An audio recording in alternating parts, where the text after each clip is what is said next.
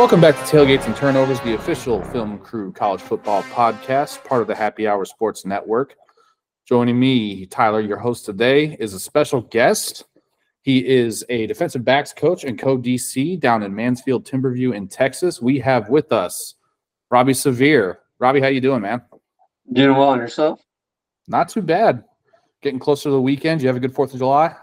Yeah, absolutely. We have this week off from camp, so it's been nice to just kind of get our last deep breath before we go full bore into the season. So.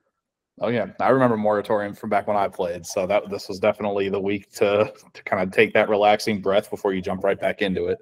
Right. So yeah, glad you were able to make time to come on with us. Just had a few questions about what the high school, not only recruiting process is like, but just high school ball in general down in Texas. Obviously, you know, it's kind of a cliche that it's a little bit different down there. I mean, you just look at the size of some of the stadiums and everything like that, and you know, just definitely seems like a bigger deal there than most other places in the country. So let's just jump right into what an average day is like for you in the recruiting process. So, I mean, I think a lot of us, you know, we see when coaches are visiting schools, we get updates, you know, from our insiders and everything like that. So they say these coaches are visiting the school. So, I mean, what does that really entail for some of these guys that are getting like P5 offers or just, you know, any kind of offers?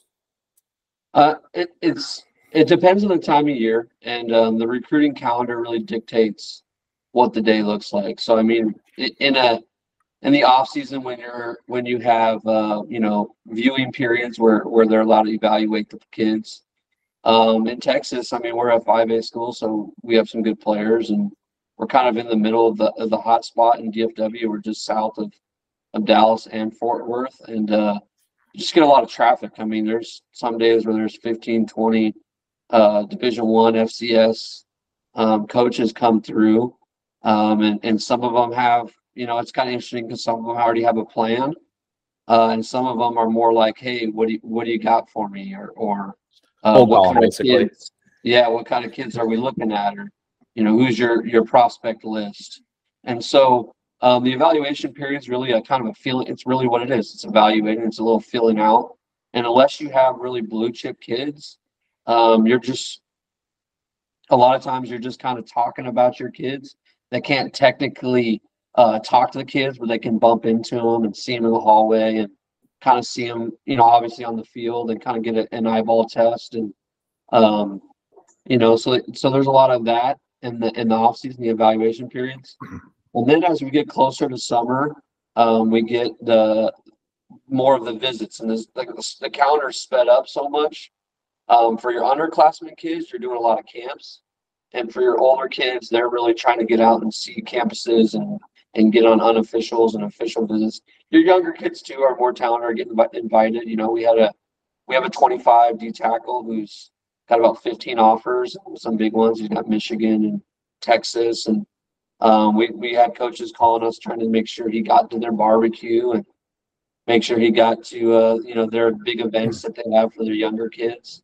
But for a lot of our kids, and the most of them, the majority of our kids, you're trying to direct them to camps that you think, hey, this is a level of play that you can get to. Hey, in Texas, we have these mega camps. There's a mega camp at SMU and TCU that have, you know, up to 80 colleges at all levels. I mean, it's really incredible. And then we have some that there's 10, 15 colleges at. And so we try to get the most bang for our buck and kind of have our kids not waste money, so to speak. And if you got a kid who's more of an FCS kid, try to stay away from UT and the camps where, you know, they walk through the door and they're already off the list, just based off their size. But, you know, that's kind of the summer, you know, and now we're kind of gearing into the fall where at the end of summer, you got kids taking visits, and now we're gearing into really the fall where we're going to get another evaluation period in the fall where coaches can start coming out and they have a good idea based off the spring who they're going to eyeball, and then they get other, you know, they come out in the fall and they watch practice or they watch a game, and that's where you get kind of that next period, you know. And then signing day is always fun, so the calendar, you know, when we get closer to signing day, it always gets stressful because the way it is now in college is, you know, people are moving on, people are offering late because there's so much movement with the transfer portal and kids decommitting that you have a lot of movement late, but you're really just trying to tie down loose ends.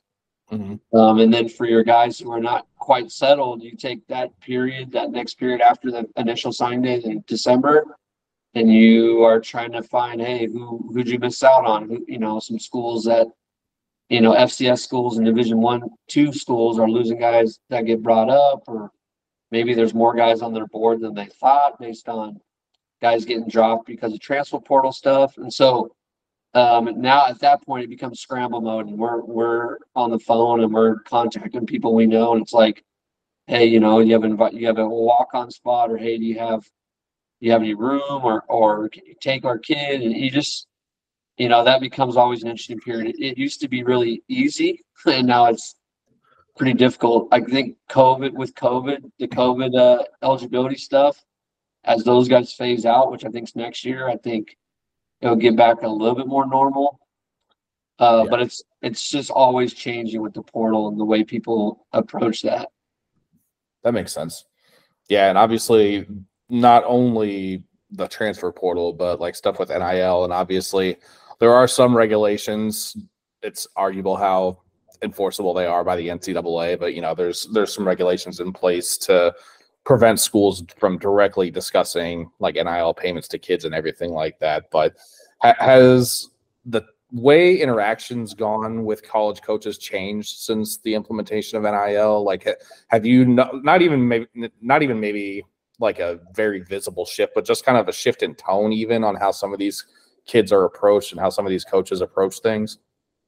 I think, yes, it has changed, but it's very rare. It's like for the really elite kids, In Texas, we have a rule where basically, as a high school player, you cannot take NIL payments or NIL agreements. As soon as you do, you're ineligible. So I think we saw Quinn Ewers when he was the #1 prospect in America as a rising junior intervening his senior year. He skipped his senior year because he basically took the $1 million NIL deal or whatever it was from Ohio State, and at that point he couldn't play high school football anymore. So that was kind of what led him. And there's been other kids in Texas that have sat out their senior years. It's not common. It's pretty rare. And it's really for those truly elite kids. We had an old lineman sign at UT last year. He's a big time prospect, and there was some NIL talk, but that was very little of like, it's there, and they have an NIL agreement for really all their O linemen, kind of like most. Yeah, I know they have some kind of. Yeah, I think that each guy gets like 50,000 or something as a base, and so there's that. We had a kid who left Oregon. And was trying to figure out where he was going next. And he chose a school that basically had an NIL deal for him. And he's not even on football scholarship. He's a walk-on, but the NIL deal pays for his school. So it's there's a lot of creative ways people are using it. Yeah. But really, it's like the elite kids or the kids who are already in school, the portal kids who probably are affected the most. That makes sense. Yeah, and what you mentioned about a kid being a walk-on but still having NIL take care of everything, I think that's kind of that's maybe on the back of a lot of fans' minds too when we're talking about what some of these these roster restrictions are. Like, obviously, we're both Notre Dame fans, so we are involved in discussions where they're trying to figure out how to get under this scholarship limit, and that's kind of one of the ways that gets proposed every once in a while. You say it's you said that's happened to your kids one time. Do you ever get the sense that it happens more frequently than we might imagine as fans looking on the outside? I think like there's those borderline kids, and I don't know how. I'm almost 40, so Nebraska was really good when I was young, and it's almost like that Nebraska deal or back in the 90s they had that unlimited roster, and they got all these fringe D1 kids, maybe FCS kids, to decide to go to Nebraska and be walk-ons instead, right? Because whatever, I don't know if there was anything funny going on there, or it was just they want to play for the brand. And I think there's that. I think you get the occasional kid who might be an FCS kid, who might be a lower Division 1 kid who's deciding to go, take a shot. shoot their shot and be a Division I kid at a bigger school, but not have to be not have to pay for it out of pocket. The school's going to say, hey, we'll give you an NIL deal. We'll basically cover your tuition and maybe a little bit more. He's not getting the big payday, but now they're getting a kid who probably would be playing at, a FCS school or a Division II school and be a really good player, but they're going and trying and shooting their shot, so to speak, at a Division I school, and maybe getting that tuition paid for. So it kind of covers the balance, and kind of gives some of those kids an extra shot. But I don't think that's happens a lot. I think you see that happen more, like I said, with more established kids, the portal kids, who maybe bounce down or come up because they've had really good, careers at lower levels, and schools are bringing them in and say, hey, we don't have a spot, but we'll pay for your tuition or whatever it is. Mm-hmm. And I think that's not that doesn't happen all the time either, but I think it definitely happens. Gotcha. Okay. Yeah, and it's still obviously very much early into this NIL process. Like, we're college coaches and the NCAA are trying to get Congress to step in, and you have a lot of the players associations forming and everything like that. I guess one follow-up question I do have on that is, do you think that this is going to eventually arc towards players being employees of the schools? I think, that's partly the fear, I guess. Get into this when I did. You kind of love the amateurism. Yeah. And there's always been pay for play. I live in Dallas, and SMU is famously known for that, right? So it's always been around, and it's always kind of been known but not known. But I think we're getting to the point where my sense is that, and this is not informed. I've never heard this from anyone at that level, but I think really the money's so big. I've heard, and everyone's heard basically you're going to have a group of schools that kind of break off from the NCAA, and it's going to be led by kind of the Big Ten and the SEC. And you hear those conversations. And I think if that happens, that's where you'll see the employees start to come in, because some of those schools will, at that point, they can make their own rules, which they kind of already do. The NCAA has rules, but really the conferences kind of make the main rules. And I think as soon as they walk away from the NCAA, that's when you'll see it. Hopefully that doesn't happen, but the path we're on, I don't think it is out of the realm, that it couldn't happen in the next 10 years or so. Yeah, I agree. And it's kind of tough too, because like you said, the amateurism is one of the things that makes college sports different.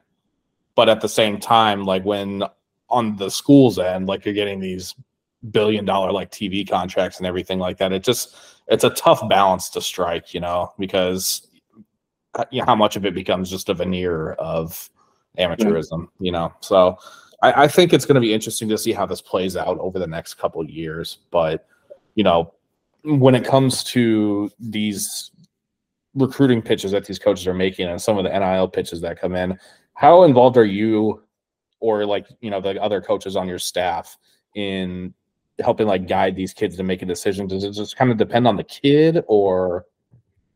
So our head coach actually moved on to SMU. So he's on SMU staff, our guy who was here, and he was a high school coach in Texas for over 20 years, and been successful, and he's been known as a guy who gets kids out. So he has a lot of connections.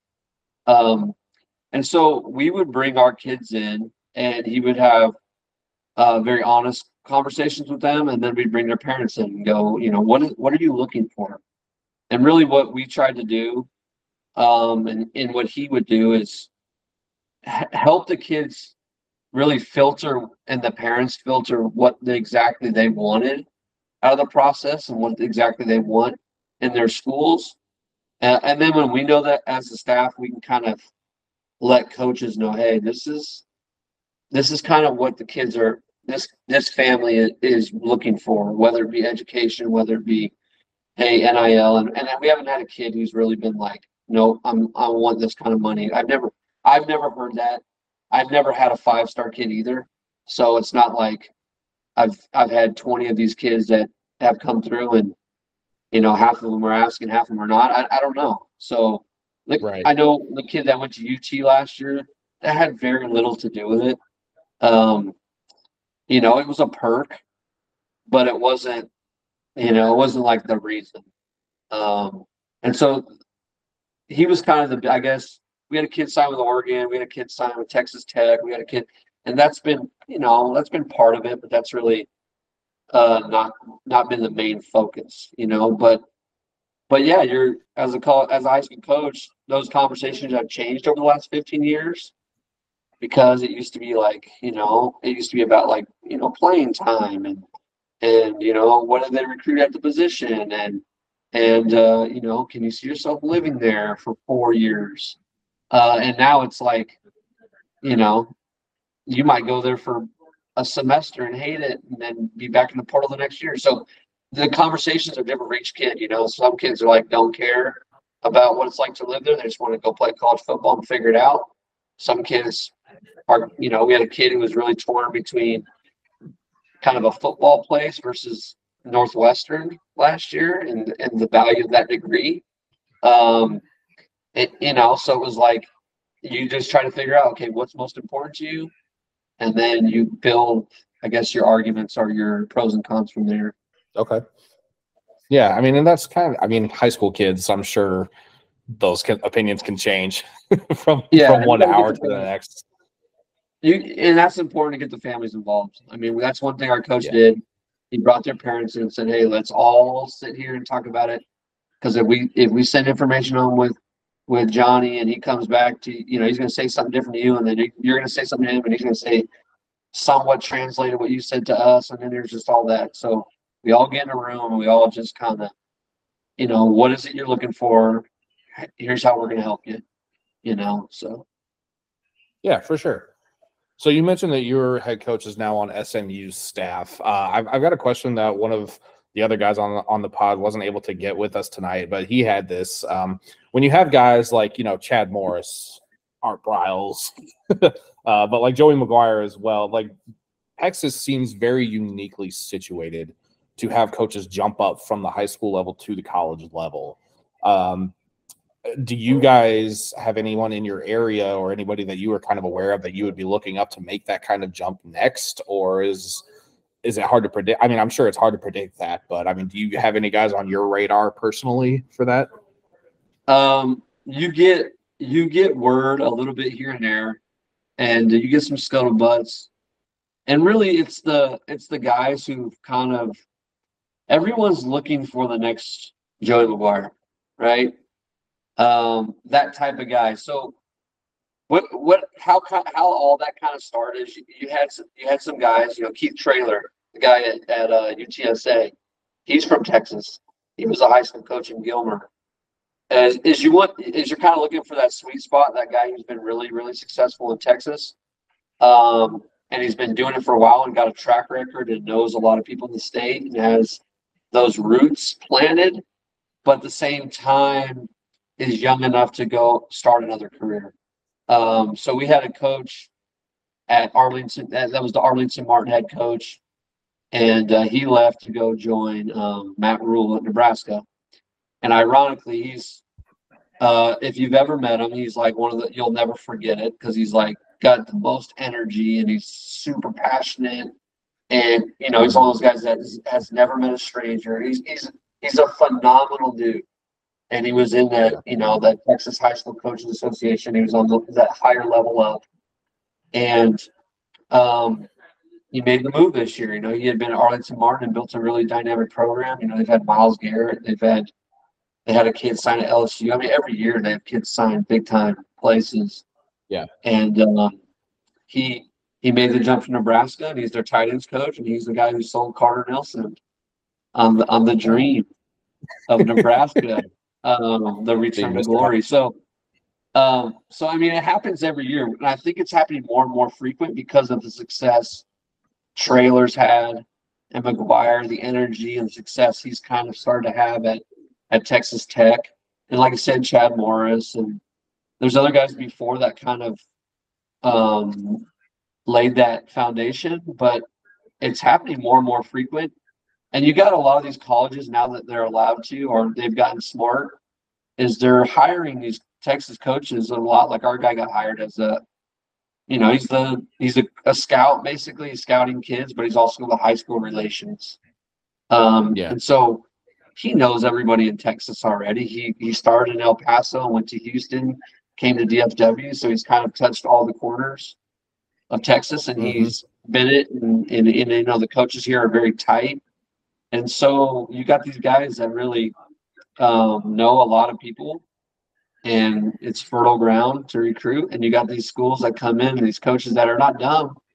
They come in if they're not from Texas, and they get hired to come into Texas at SMU, TCU, Baylor, and they're all hiring these guys to be something on their staff, whether a position coach or an off field role, and they're trying to get roots into Texas. If they don't already have them. I think one name I don't know, and I don't have any inside information, but like there's a guy in Frisco named Kenneth Miller who's pretty young, and really well thought of in Texas. I mean, we'll see. He's someone to keep an eye on. Yeah, I mean that's a name that like everyone talks about him for big jobs in Texas. Who knows? Maybe he might skip that and just go straight to college. You never know. Okay, awesome. So I mean, you talked a little bit about schools trying to like put roots down in Texas, and I think again we as Notre Dame fans have kind of seen that with Chancey Stuckey. They hired him out of Texas to kind of establish that pipeline, and we've seen the results of that already. Are there schools that the average college football fan may not think of as having a pretty large presence in Texas that you could shed some light on, even whether it be, just at your school or just kind of the vibe that you get around the state in general on how active some of these schools are? I think, the Big 12 is obviously always been in Texas, the regional footprint. They get to play in Texas 3 or 4 times a year. And so you have the Big 12 is always very heavily involved. There's some schools this year that I thought maybe for the very first time, not really the first time, but maybe I've noticed a larger increase. It is Penn State this year. Came through multiple times, and they offered 2 for $25s, and they came through multiple times to look at them. Michigan, I feel like, has really ramped up in Texas. I know they were in on the kid, the Longview running back who unfortunately kicked our butt last year in the playoffs. They're in on a lot of kids down here. They've been heavily. I mean, they offered one of our DBs last year who didn't really have a ton of national offers, but they were in on him. USC, unfortunately, is like heavily involved in Texas ever since. I say unfortunately as a Notre Dame fan. Fortunately for our kids though, because that's a great university. But oh yeah, for sure. I mean, they since Lane Kiffin has taken over, Texas has become a huge emphasis. I mean, I don't know if you noticed they're signing class last year, and then the amount of commits they already have for next year. A large group of it's Texas, and you don't think you would need that with California being right there, but he's obviously being at Oklahoma for so long and having so many guys from this region of the staff. He's done a great job hitting Texas really hard. I mean, Purdue, Iowa, some Big Ten schools you don't normally see down here. Like I said, Penn State, Michigan. So, I mean, there's I think, like I said, I told you this off air, but I was from San Diego, and I was kind of the recruiting guy out in San Diego as well. And we always had, Pac-12, Mountain West, a few big schools here and there pop in for your big kids. But the amount of traffic in Texas is kind of crazy. I mean, it's really coast to coast. Really? I mean, Buffalo, with that the head coach at Buffalo is from Texas. So they sent a bunch Okay. of coaches down here. We had like I said, SMU had a mega camp, and there was probably 80 colleges there. I mean, coast to coast. And I talked to 3 Buffalo coaches there, and I said, man, that's a long way to go. The middle of the summer, they said, yeah, our head coach is from Texas, so he's from DFW, so he's like, we're going to recruit it because he has, connections, and he feels like we can get some underlooked kids here out. So, I mean, it's really coast to coast, and there's not really one conference I haven't seen in Texas. I mean, it's honestly kind of amazing.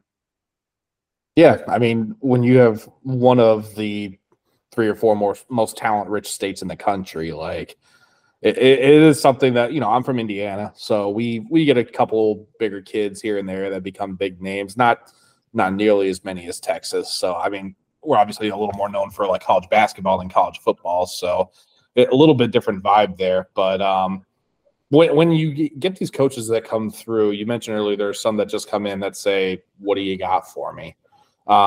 What are you looking for in your players? Like, are these schools looking for guys with traits? Are they looking for like, I guess, what are they looking for? And then kind of a follow-up tangent on that. What do you look for when you guys are evaluating players or scouting players out, to present these players to the schools?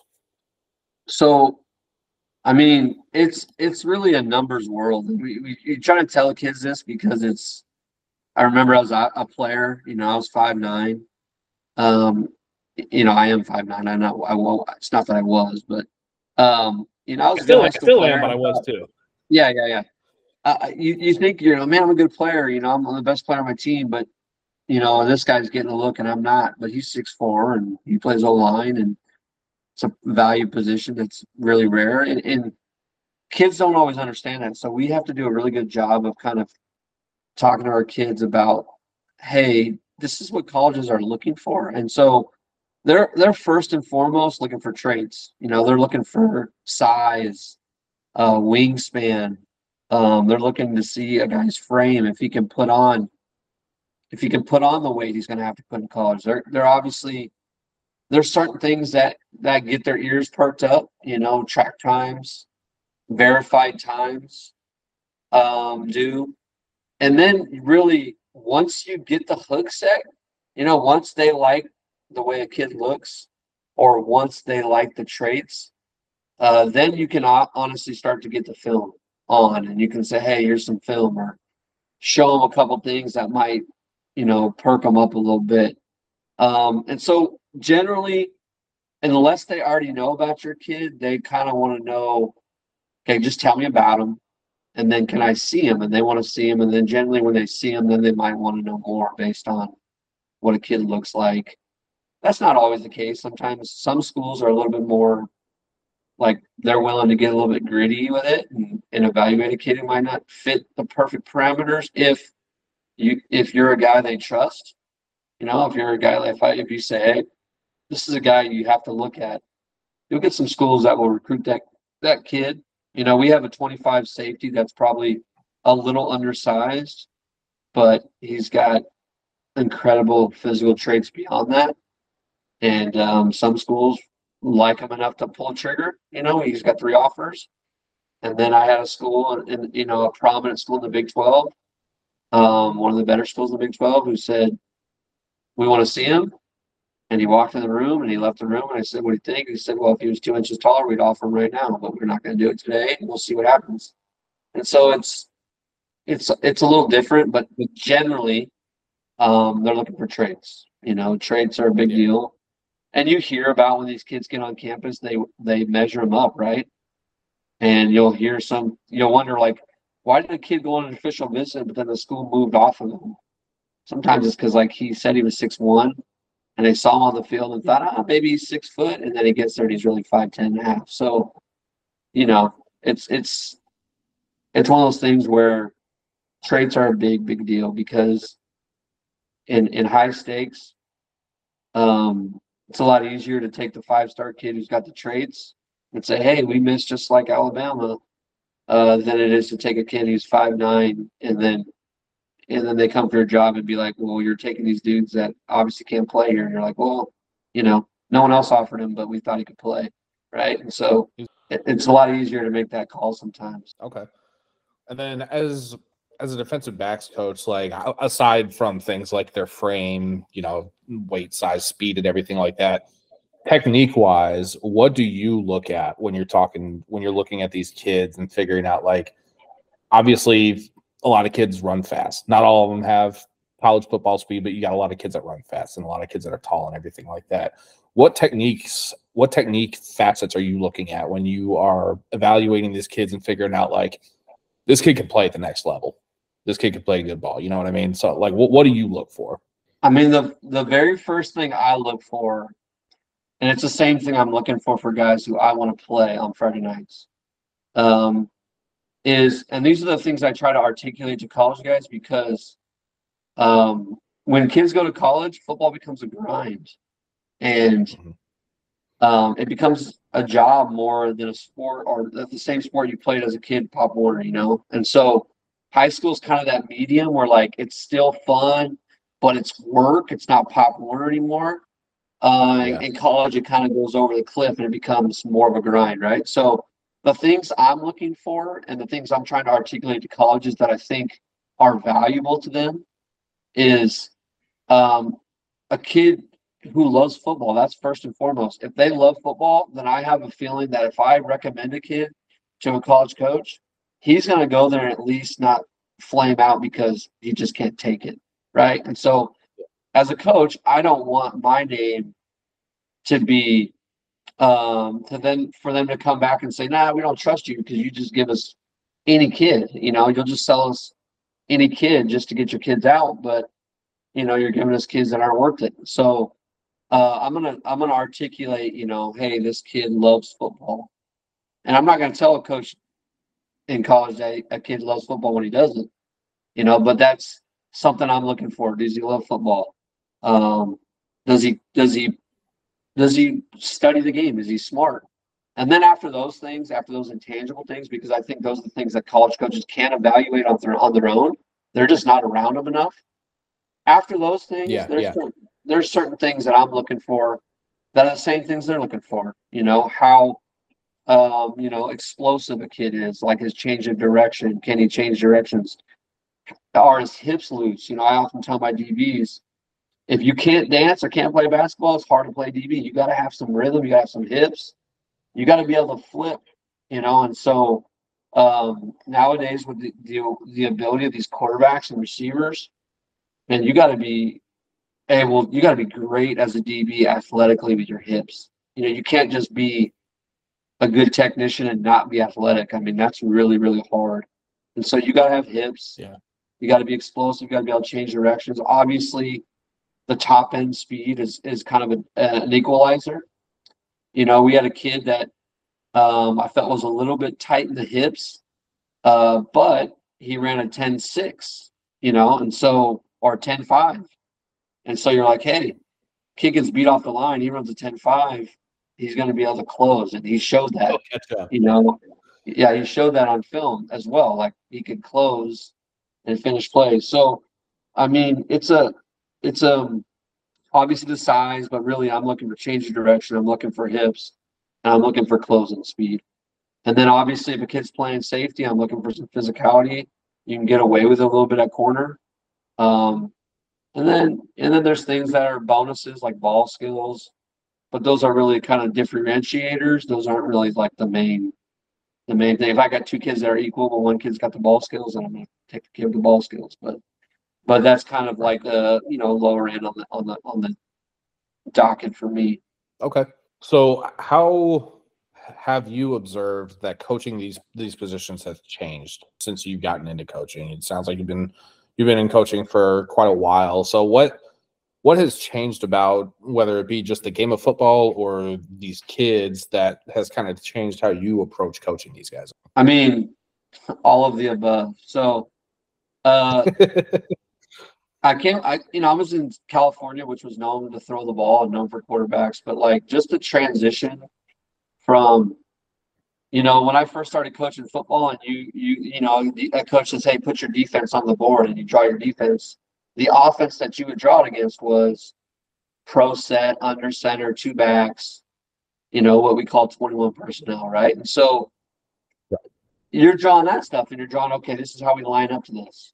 Now that's like, you see that, but it's rare, So now when someone says, hey, draw your defense, you're putting up, two, three receivers and a tight end or a full, a sniffer, we call a B back, H back, whatever you want to call it.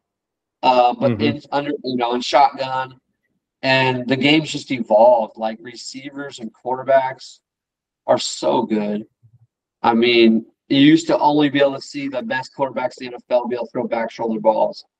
Now there's high school kids that can throw them. If you're playing off coverage, they'll throw a back shoulder ball. If you're playing press, they'll be able to throw a fade. They just play 7-on-7 year round.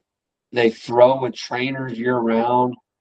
I mean, guys are so good throwing the ball now that it's forced defenders to be like airtight. You can't get away with being sloppy. I mean, technique is so much more important because you always have athletes, but the ability, the receivers' technique are so good. And you got all these kids. I mean, we have some really good football trainers, personal trainers here in Texas. I'm not afraid of that. That's part of our culture now. Football has personal trainers everywhere.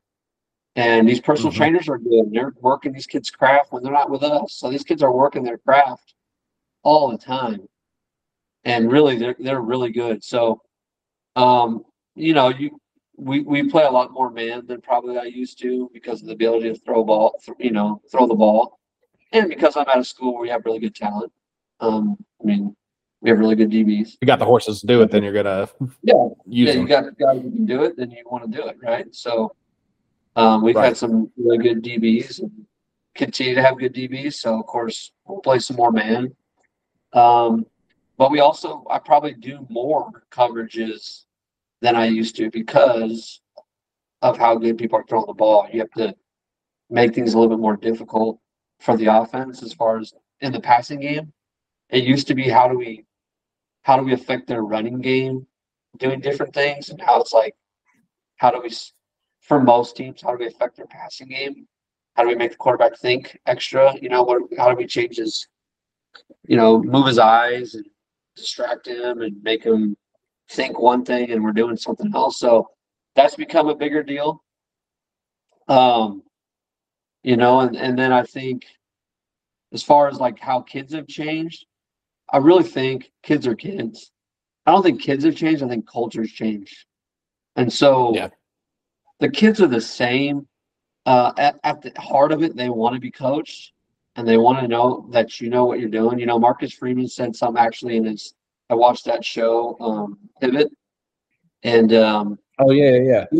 he said it, and this is what I've always said, is like, if you don't know what you're talking about, kids, they sniff that out in a second. They know. At least the kids who are BSers themselves, which is most of them, they sniff that stuff out in a second. They know if you know what you're talking about, and they know if you don't know what you're talking about. And so if you can it's just like it was 15 to 20 years ago when I started. If you get kids to trust you and you build a relationship, you can coach them hard. And if you don't, you can't coach them hard. It's the same as it was to me 15, 20 years ago. And I think coaches, maybe old school coaches, maybe didn't take as much time to build relationships because there used to be that idea in this world that you just listen because you're supposed to listen. And now that's not the culture anymore. That's not the kids' fault. That's our world has changed. Everyone has more information. You can research something in seconds. If you feel like someone's not telling you the truth, you don't have to just go, well, I'm believing you because you're a coach, You could go home and research with your phone out. Yeah. So as soon as practice is over, you can pull your phone out and be like, well, I'm going to see about this and see what Twitter and YouTube has to say about it, right? So that's not a kid thing. That's a culture thing. And so if you build the relationships, and I think that's ultra important now because kids, they need that. They have always needed it, but I think even more so because they're not going to just take you at your word because you're a coach. They're going to try to find the information themselves. And so they want to know that you know what you're talking about, and they want to know that you care about them. And then at that point, you can coach them pretty hard. I mean, there's some kids you can coach harder, there's some kids you can't. That's been the same for 20 years. You know? Right. Yeah. How much pushback, or not how much pushback, how often do you get pushback from a kid who says, like, well, I was watching this on YouTube and this is what this coach says to do? You know, like, do you get that a lot or not as much? It's rare, but kids will be like, hey, my trainer, or hey, what do you think about this? I'll be honest. I'm kind of a football nerd. Like, I don't really do anything else besides football and talk about Notre Dame and, a little bit about Padres, like the Padres, I'm from San Diego. But, like, really, I'm a sports nerd junkie. So, like, I study football. So, like, kids are pretty – I've had some kids say, like, hey, coach, man, you know more than anyone I've ever talked to. And then I have some kids be like, hey, coach, my trainer said this. And what do you think about it? Like, what do you think we should try this? And so, I guess I haven't had it a lot, but it's occasional. You get a kid who maybe likes doing things a certain way. And I've always been pretty flexible because my theory is that kids play the game, I don't, right? So what works for me isn't necessarily what works for all of them. So my job is to be the professional. My job is to learn 3 different ways to break on a ball and then teach them all 3 ways. And some kids might be really good at one and not good at the others. And I might have another kid who's really good at one and not the other. So I guess maybe I'm a little bit different than some of that because I'm not it's my way or else. It's like, hey, I'm a professional. My job is to be professional and to know these things. So I'm going to know how to get hopefully the best out of my kids. Yeah. Like if you get new information, you're going to try to apply that and see if it works before you just start telling kids, no, it's not. No, I think that's a good thing because not only for football, but just like for preparing kids for life, like just teaching kids that they're not going to be listened to if they have a different suggestion. I just think that kind of sets a bad precedent. So I think that's a really good way to. Yeah. I mean, it's been successful for me. I have a good relationship with kids. So that's ultimately where this all starts, Yeah, for sure. Excuse me. So being in Texas, do you have any stories that are just like, this is some Friday Night Lights stuff? Like this is like you'd have to be there to believe it type stuff. Because I mean, like I said earlier at the start of this, like we've seen the size of the stadiums and everything like that. Like they're bigger than some college stadiums. So those atmospheres just have to be insane when you guys are going into those. Or I mean, I'm sure you're probably used to it at that point, but like, what's a story, if you have one, that is just you can only really experience this in Texas? I feel like I have a few. I mean, but none. I haven't really coached, so I'll kind of preface by saying I've coached at a 5A school, and there's 5 schools in our district. So like our district, there's 5 schools. They call them ISDs here in Texas, and there's 5 schools in our district. And generally, you get that like Friday Night Lights, Varsity Blues feel at smaller or one horse town, one school for one horse town deal. So I work in a district where we share resources and we share a stadium, but it's a magnificent stadium. I mean, that's my first welcome to Texas moment as I drove around and just looked at the stadiums and just awe. Seeing them in person. So that was like the first time I was like, okay, this is different. And then really, I think the next biggest, like I'm in Texas now, is I went to the state championship games,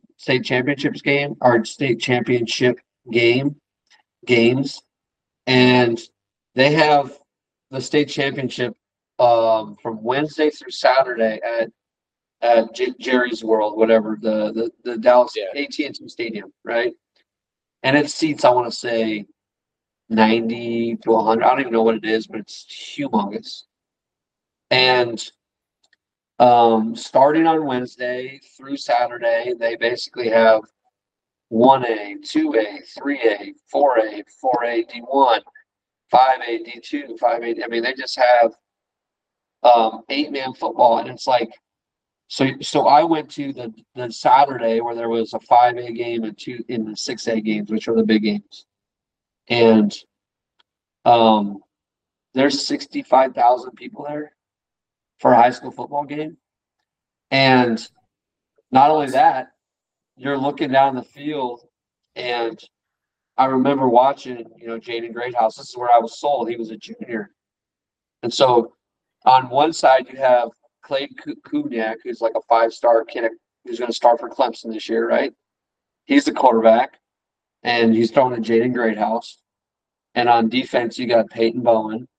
You got Peyton's brother. I think it's Eli Bowen, who's a big-time player. You got Ryan Yates, who's at LSU. I think he signed with LSU or Oklahoma, one of them. Yeah. And those are just the guys I know off my head, mainly because Notre Dame was involved, or they're huge recruits. And then you flip sides. Yeah, Peyton Bowen, every Irish fan's favorite guy. Yeah. And then Jackson Arnold's quarterback for the other, for Denton Guyer. It's like you're watching this game and you're like, this is incredible because I'm going to be watching these same dudes on national television playing these huge games in like 1 year.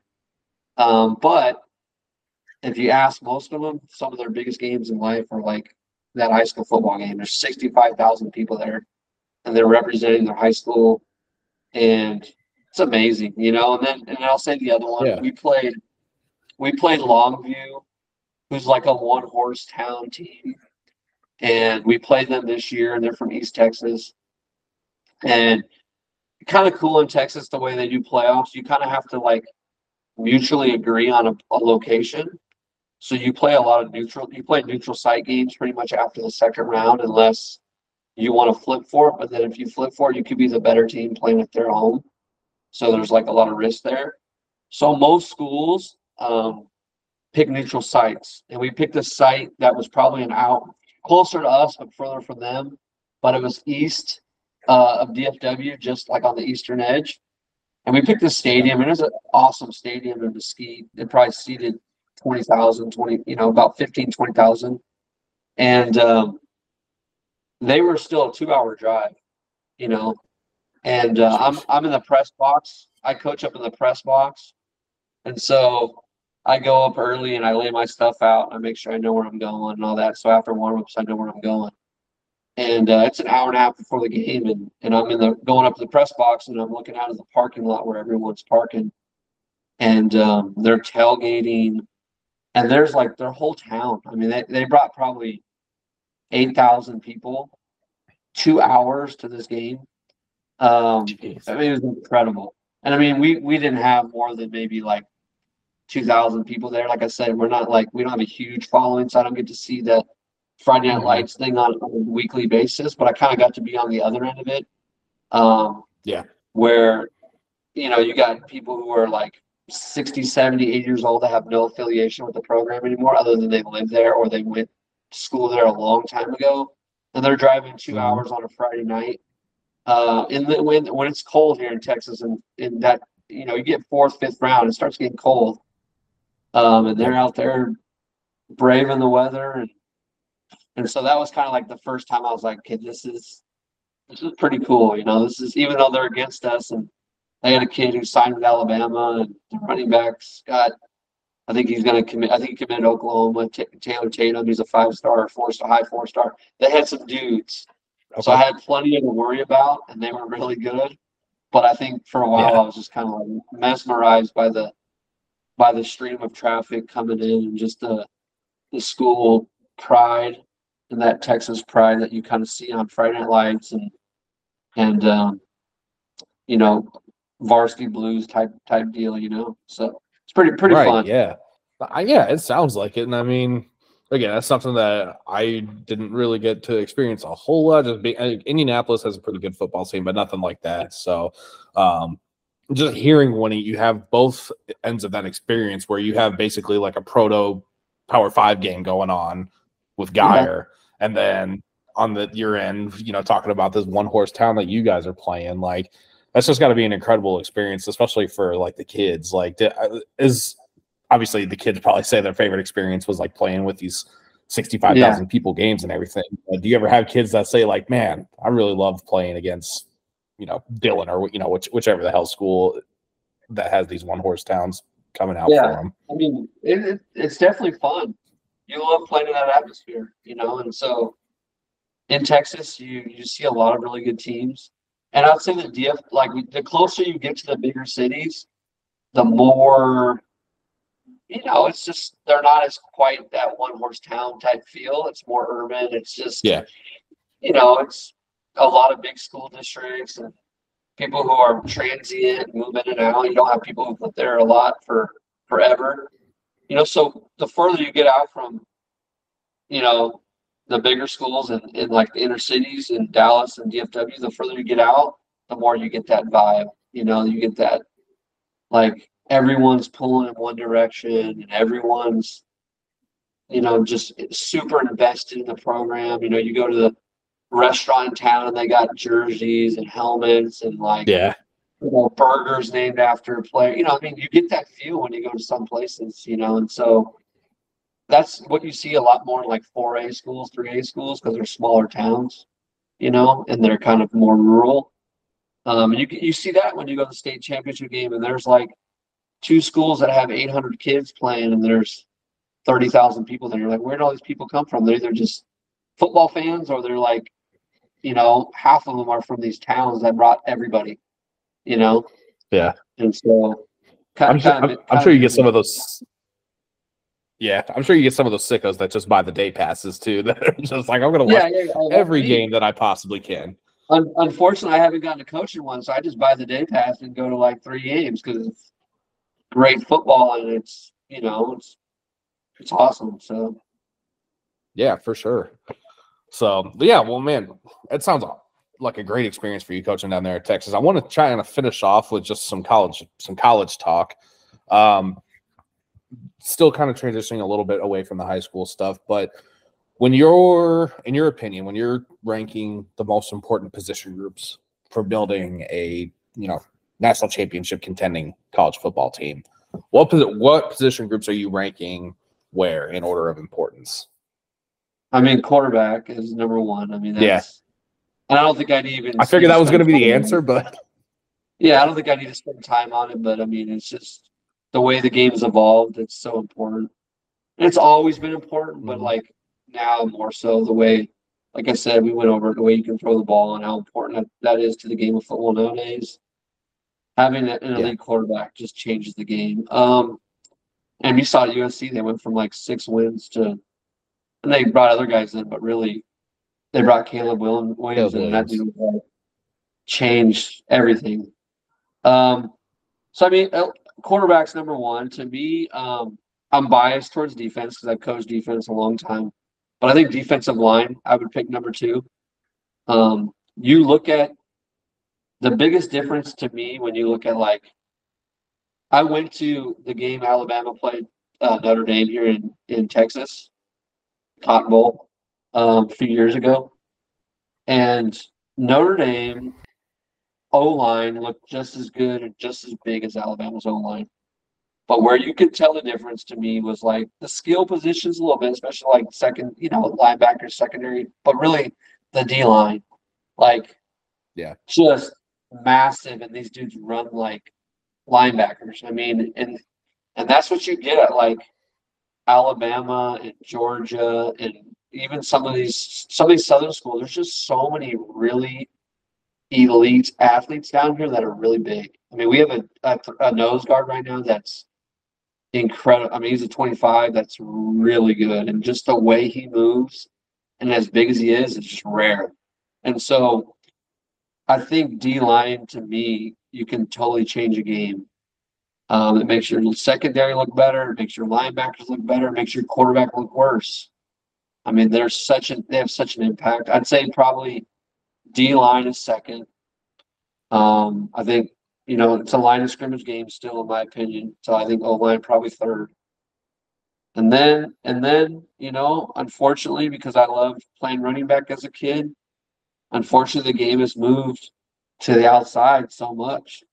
And so I'd probably go like corners and receivers, depending on, what you think's more important. But corners and receivers are probably the next most important, and then nickel players are so important. Those guys are so important nowadays. Guys who can cover and tackle. And really, I think running back and linebacker, which is crazy because growing up, running backs were like the best players in my mind. You know, all the players when I was a kid, like you say, who's the best player in the NFL when I was a kid? I'd be like Barry Sanders or Emmitt Smith. You know, like you just think of running backs, right? And now Yeah. they're kind of like, I guess when you have a great one, it's different, but really, if you have a good one, then like that's good enough, you know. So I think linebackers and running backs kind of filter and last, you know, which is sad in a way, but it's just the way football is, you know. Receivers and corners are such a big deal now. So I'd probably go quarterback, D line, O line, probably receivers, then corners, then probably safety nickels, and then probably linebackers and running backs, however you want to sort it out.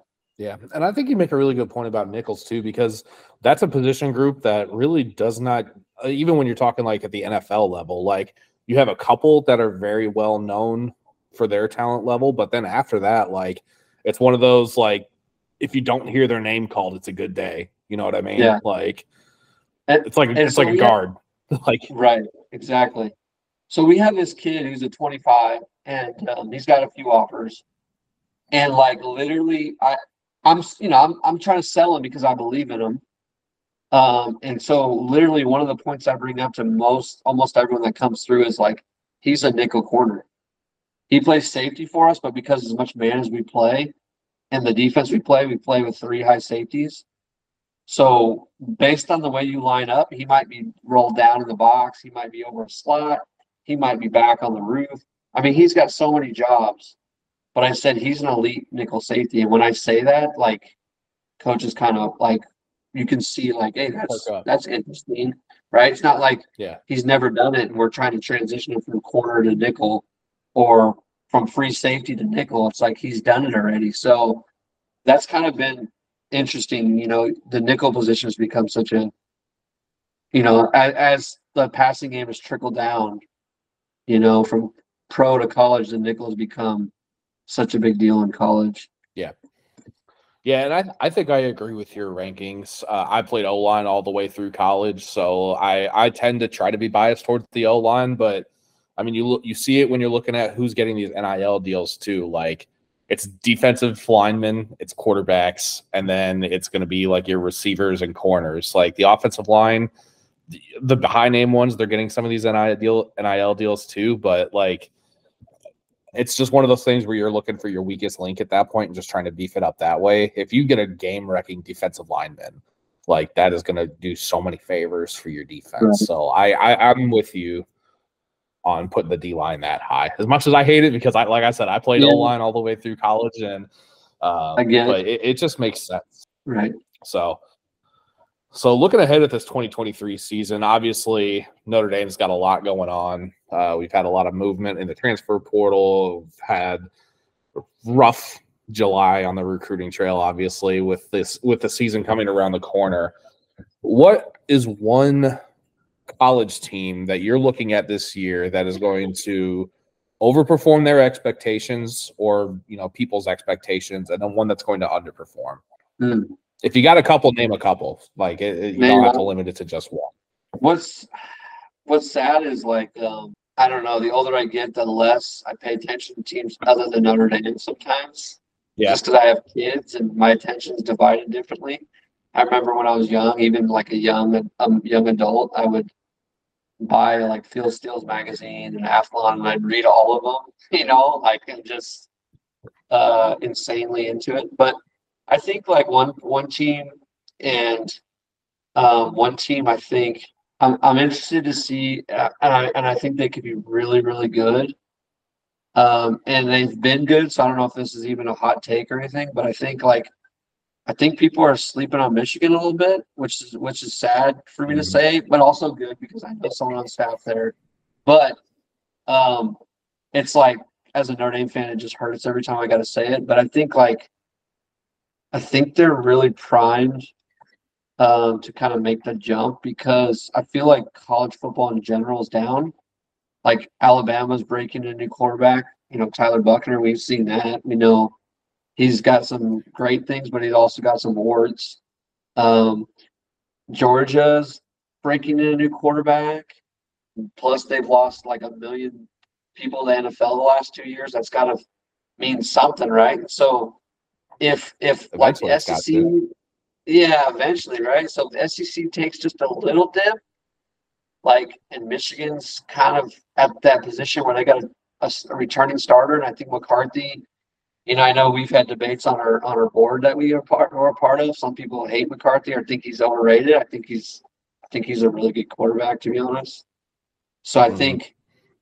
I think you have the quarterback, you have the line play, um, and they got some skill guys. I think like they could be really like national title dangerous, which scares me a little bit as a Yeah, Notre Dame I mean, fan, because I would love it for some people I know there, and some people, our head coach that left, his son is on staff there, so like he's a really good dude and really been kind to me and stuff like that. So if he wins, I won't hate it. Um, I think I'm really interested to see, and I guess I don't know if they're going to be good or not, but I feel like Chip Kelly at UCLA is doing some really good things. And that quarterback, I like the quarterback situation there. They got that kid that transferred in, plus they got Dante Moore, another painful who? player. But so I think UCLA is interesting to me, and Washington. I think Washington could be really good because they got Penix back. They got some dynamic receivers. It's a second year with that coach, and he did really well there. So I think Washington could be really good. Um, as far as like underachieving teams, I think I'm a little bit nervous of Oklahoma. Like, Mhm. I wasn't super impressed with them last year, and I think they've lost a lot of good players, and I don't know if they've built that roster back up as quickly as some other schools have. And I think they might be, they might struggle a little bit. They got a tough schedule. They might struggle a little bit, and that won't be good for them going into the SEC, kind of off of a couple down Yeah. years. So I think that's one school I'm kind of looking at. Like, it could get scary there if they start rough, because I just don't know how I feel about the direction of Oklahoma. And I'm not saying that as like a angry Peyton Bowen fan. I'm just saying as someone who saw them play last Yeah. year and know that the Big 12 is better than people think. They could lose 4 or 5 games, and if they do, like, I don't know, man. That's not good at Oklahoma, you know. It's tough. Yeah, it's going to be tough to build juice going into the SEC if you're going to pull off, like a 7-5 season or something like that in your Right. last year in the Big 12. Venables, I mean, I kind of got the same vibe watching them last season that you did, especially Oklahoma's defense. And I know that like none of those were Venables kids or anything like that. Like, obviously the first year head coach gets a little bit of a leeway. We experienced that as well. But at the same time, like they were bad on defense. Just did Very not good. really like a whole lot of what we saw. Like even for Oklahoma, we know Lincoln Riley and defense just don't really go together. And like you kind of expected Lincoln Riley defenses to be a little more bend and break than you would want to be. But I mean, Venables, they got trains run on them multiple times over the course of the past year. And Yeah. I'm kind of with you that I don't know if they did enough to restock that cabinet on the defensive side of the ball to offset that. And really, I kind of agree with you. Like they have potential to go like around 500 again. Yeah. And even like an 8-4, 7-5 is like, that's not, I mean, Lincoln Riley is, for all the things that Oklahoma hated about them, no defense, and like he won 10 games every year, at least. And like you go 8-4, 7-5, like there's some people that aren't going to be very happy. And they kind of used to clean up in DFW, North Texas, with the top kids. But it's getting more competitive around here. TCU's and SMU have recruited really well here. You know, Baylor's rise, Texas, Joe McGuire is like recruiting really well in DFW. I mean, it's so competitive here. And that Oklahoma used to just kind of cherry pick who they wanted. And that's not the case anymore. They get kids, but it's not easy. You know, they still got, Peyton Bowen, they got Taylor Tatum, they still get some top kids, but it's not like it used to be where they could just kind of, come in and swoop up the top 7 kids in DFW, So Just call it a day. Yeah. So it's an interesting deal. Yeah. Any other underperformers that you're looking at? I know you said, like you said, it just kind of gets hard to focus on the whole college football space or anything like that. But I mean, are you worried? Are you worried about Alabama at all? Like as them being really good or falling off? Underperforming. I think like it's scary. Their quarterback situation is scary, but like the SEC does. I mean, the SEC does their teams a really big service. The fact that they don't play as many conference games as the other conferences, they basically get an additional win every year. Like, because they're scheduling, Troy, like they're scheduling a guaranteed win every year. And so I feel like the SEC has, since they've gone to that schedule, I feel like that's when the SEC has really started to rise because a lot of their teams started becoming bowl eligible and playing. And bowl eligible is such a big deal because you get extra practices and you're on national television. And they have the best talent. The South has the best talent per capita anyway.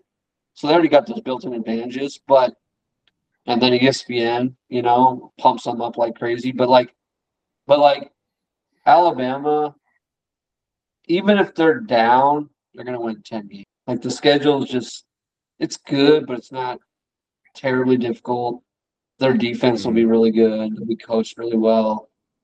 So even if their quarterback's down, they're going to win 10 games. So like I guess I do see like a slight slippage, but last year was like one of the best classes like ever. They might have had the best class ever last year. So I mean, I guess maybe it's just maybe their freshman class can carry them. They got some unbelievable talent coming in, so maybe it doesn't allow them to slip too much. I think like I'll be interested to see how, like I'm trying to think who else might kind of disappoint. I feel like Ole Miss is pretty hyped up, but they might not be great. I mean, but really there's not really any teams that like stand out. I mean, I kind of am interested to see Ohio State because they are like the most talented. I feel like they might be the most talented starting lineup in college football. I was looking at mock drafts like just for fun one night, and this was right after the NFL draft, I want to say, just looking at like who are people mocking next year, where to get balls and all that stuff. And like there were some mocks that had like 6 Ohio State guys in the first round. I'm like, holy smokes. Like they are ridiculously loaded, but you go back to that quarterback situation, you're losing. And I know they recruit really high level guys, but like you just never know, right? You're replacing, an elite talent, an elite kid, a kid who's top 5 pick. And I think Stroud was really good. He's kind of my guy. I think will click in the NFL. And you're replacing a guy who hasn't played a whole lot. So, who knows? Who knows what's going to happen? I'm kind of with you there. I for both Alabama and Ohio State, I think it's going to be like a slippage is going to be like 9-3 at the absolute worst for them. Yeah. Like right. The way that their schedules line up, it's not going to get any worse than that. One team that I'm kind of on the lookout for is Tennessee. They lost a lot of talent on the offensive side of the ball, and it's just going to be tough to replace that. I mean, they lost their starting right tackle, which thank God Bears for drafting him. But that's another one where I'm just kind of on the lookout there. Going back to your overperforming teams, I like UCLA a lot too. I think Chip Kelly finally started giving a shit about recruiting, and it's crazy that he didn't before. Like that's just always been one of the most mind-blowing things because the way his offensive system works, like you can just plug dudes in and still put up numbers and like just think about what you can do with talented players. So I'm very curious to see. The Pac-12 I think is going to be a pretty damn good conference this year. like Utah's a team that could slip record-wise because I think just everyone else is better. And they're like one of those tough, hard-nosed teams, but like talent-wise, I don't think they match up all the time with everyone in their conference. And Oregon's better to me. SC's better on defense, I think, on paper. I think Washington's really good. I think Oregon State's going to be pretty good. Like, I think Utah could just, if they just slip a little bit, they might find themselves, 7-5, 8-4. Because it's, I think like the Pac-12, I think is a really competitive conference, which you can't always say. It's going to be fun. No, you can't. Like, usually this is either USC or Oregon, like, kind of getting to do whatever the hell they want in a given year. Yeah. So I think it's really good for the conference too. And it's just crazy that it happens to be right in the last year that their two tentpole teams are going to be leaving. But, can't do a whole lot about that. So just going to wrap it up, talk Notre Dame a little bit. Obviously, we're both Notre Dame fans here. So 3 questions for you. Breakout player, MVP of the team, and over under 8.5 wins. I'll start with the over first. I'm going to go over. And maybe I'm a myopic Notre Dame fan, but I just think Hardman changes. It just changes things. You were kind of playing with your hand tied behind your back at times on offense last year. And I just think he adds. The schedule's brutal. I mean, it's a tough schedule, but I think he adds enough to get him to 9 wins. Hopefully more. If he gets hurt, it's a whole different ballgame. But I think, barring injury, they'll win 9 at least. Team MVP, I guess I have to kind of go Hardman, right? Because if I think he's going to carry them to at least 9 wins, it's going to be him. But I think a sneaky guy is a sneaky team MVP to me is J.D. Bertrand, because nobody talks about him, but the dude is nails. I mean, he's a really good football player, and he's going to get the counting stats, I think. I think he's just going to – I don't see like a Foskey type who's going to have – and I don't – as good as I think Morrison is, I don't think he's going to have the same year where he has like 7, 8 picks. I just don't think people are going to continue to try him. So I think like counting stats-wise, I think Bertrand is just going to really – because he's in the second year of Al Golden's defense, and I think he's like – kind of an integral, part of what they do. I think he's gonna. Now, having said that, you could see him get some snaps taken away by like Ziegler and some of the younger guys who are pushing. But I think he's like low key my sleeper, and maybe I could give the breakout player too. But I'm gonna give the breakout player to. Man, this is tough because I have like 4 in my mind. So I'm trying to think like, is it a guy who's done nothing and comes to be like a good role player? Is it a guy who's a role player who now becomes like kind of a dude?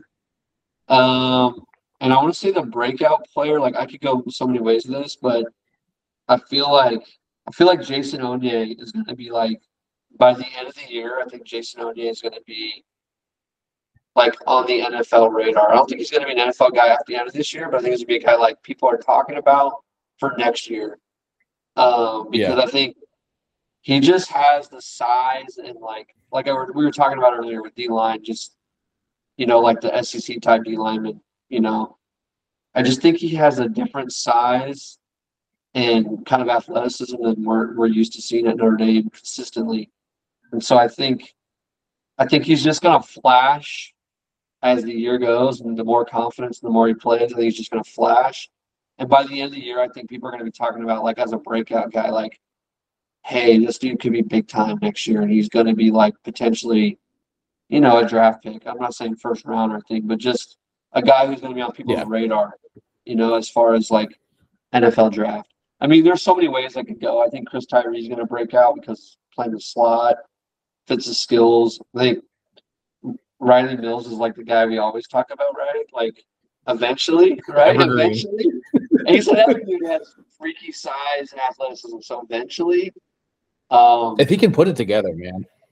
Botello, I mean, is he going to break out and get 8 sacks, 9 sacks?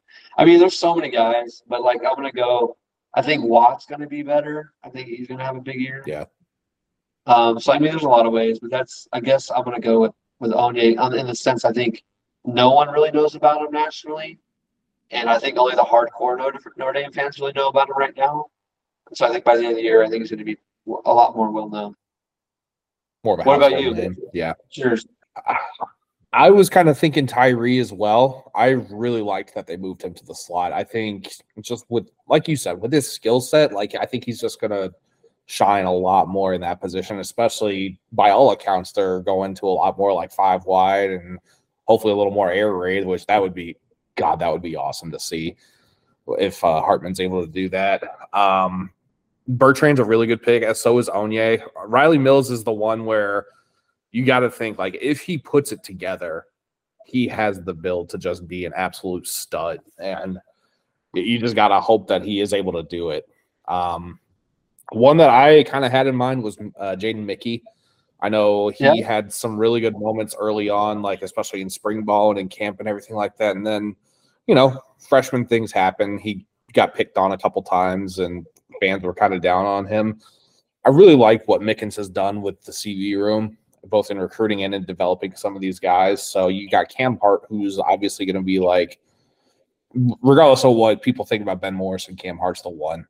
And then Morrison's going to be that 2 guy. And I think Mickey's got room to grow as like the 3rd guy in that corner room. So, excuse me. But yeah, I think Mickey might end up being that guy. I'm hoping. But someone on I loved him after spring ball, and I still do. I like just his swagger. He just a little snake bit last year, I think he got a few plays on him and kind of lost a little confidence. But I think he had to be humbled a little bit. He came in with like, hey, I'm the dude, and I've always been the dude. And he came in and had a good spring. And that's football. Football will humble you sometimes, but I think I do love his kind of his moxie, or whatever you want to call it. His toughness and his. He's got an edge. Yep. Yeah, and on the offensive side of the ball, I'm going to just try to manifest Tobias Merriweather as a Biletnikoff first, at least. Like, he's another guy that's got the build for it if he can put it together. Like, I think the wide receiver room. Sorry, go ahead. No, everyone says oh, how can you say Merriweather is going to have a big year when he's never played really? And it's Miles Boykin broke out after 1 bowl game. The next year he broke out. Claypool did. E.K. Brown, all these dudes broke out after kind of doing nothing. Golden Tate, a bunch of them. And so it's well, that's just kind of how it works. Sometimes these kids come in as freshmen, they're just not ready. But then the talent's obvious, right? Yeah. It's not like he couldn't play last year because the talent. It's just the physicality, the adjusting to college, just the whole situation, right? Understanding the offense. And then this year, just the comfort level of the sophomores, they kind of generally know what's going on now. They know what to expect. Yeah. And so they can focus a little bit more on football. So the talent level is definitely there. That's obvious. Kenny, I like that manifestation though, because I think he can be, scary good. Yeah, I think between Sam Hartman and Chancey Stuckey just being able to do some more work with that wide receiver room, again, some of this is some hopium coming from a Notre Dame fan, obviously, but I think that wide receiver room is going to be much improved over what it was last year, just from going from Drew Pine and the couple of games of Tyler Buckner that we got to a dude like Sam Hartman, who, I would say he's probably the most talented or accomplished quarterback we've had at Notre Dame since Brady Quinn. Yeah, I'd agree. So maybe Jimmy Clausen. I've been, maybe it's because I'm from California, but I'm kind of a Clausen apology. I kind of a stand for Clausen. I kind of think he got a raw in because he had no O-line for 2 of those years, but it is what it is. Yeah. Yeah, and I think with Clausen with me, was just kind of at that age where I was trying to pay attention to Notre Dame, but didn't really have a chance. Like, I watched the games, but I wasn't at that age where I like knew a ton about it or anything. And then the next time I saw him, he was in the NFL, and it just completely flamed out there. So yeah. I mean, he didn't really have a great career, but he had like 1 year that was like incredible. And yeah, I don't know. I always think like he kind of gets a raw deal because we weren't very good for most of his career. And that's partially his fault, but I think mostly he just didn't have he had no defense, and they had like very little help on the O-line for most of his years, so. Yeah, for sure. But hey, I really appreciate you taking the time to talk with me today, Coach. Obviously, you've got to get back with like family and everything like that, so I'm not going to keep you here too long. I really appreciate you coming on. Hopefully, maybe sometime during the season we can kind of catch back up for a little bit. Maybe not for as long as we went tonight, but just kind of talking a little bit and seeing how everything is going with you guys, and maybe venting about Notre Dame or maybe gassing Notre Dame up. We'll see. But yeah, really great to have you on. Appreciate it.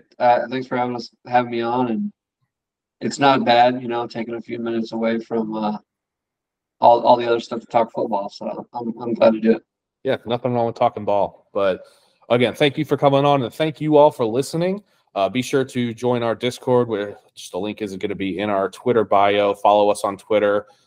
Catch us on Happy Hour Sports, where we put out articles and podcast episodes.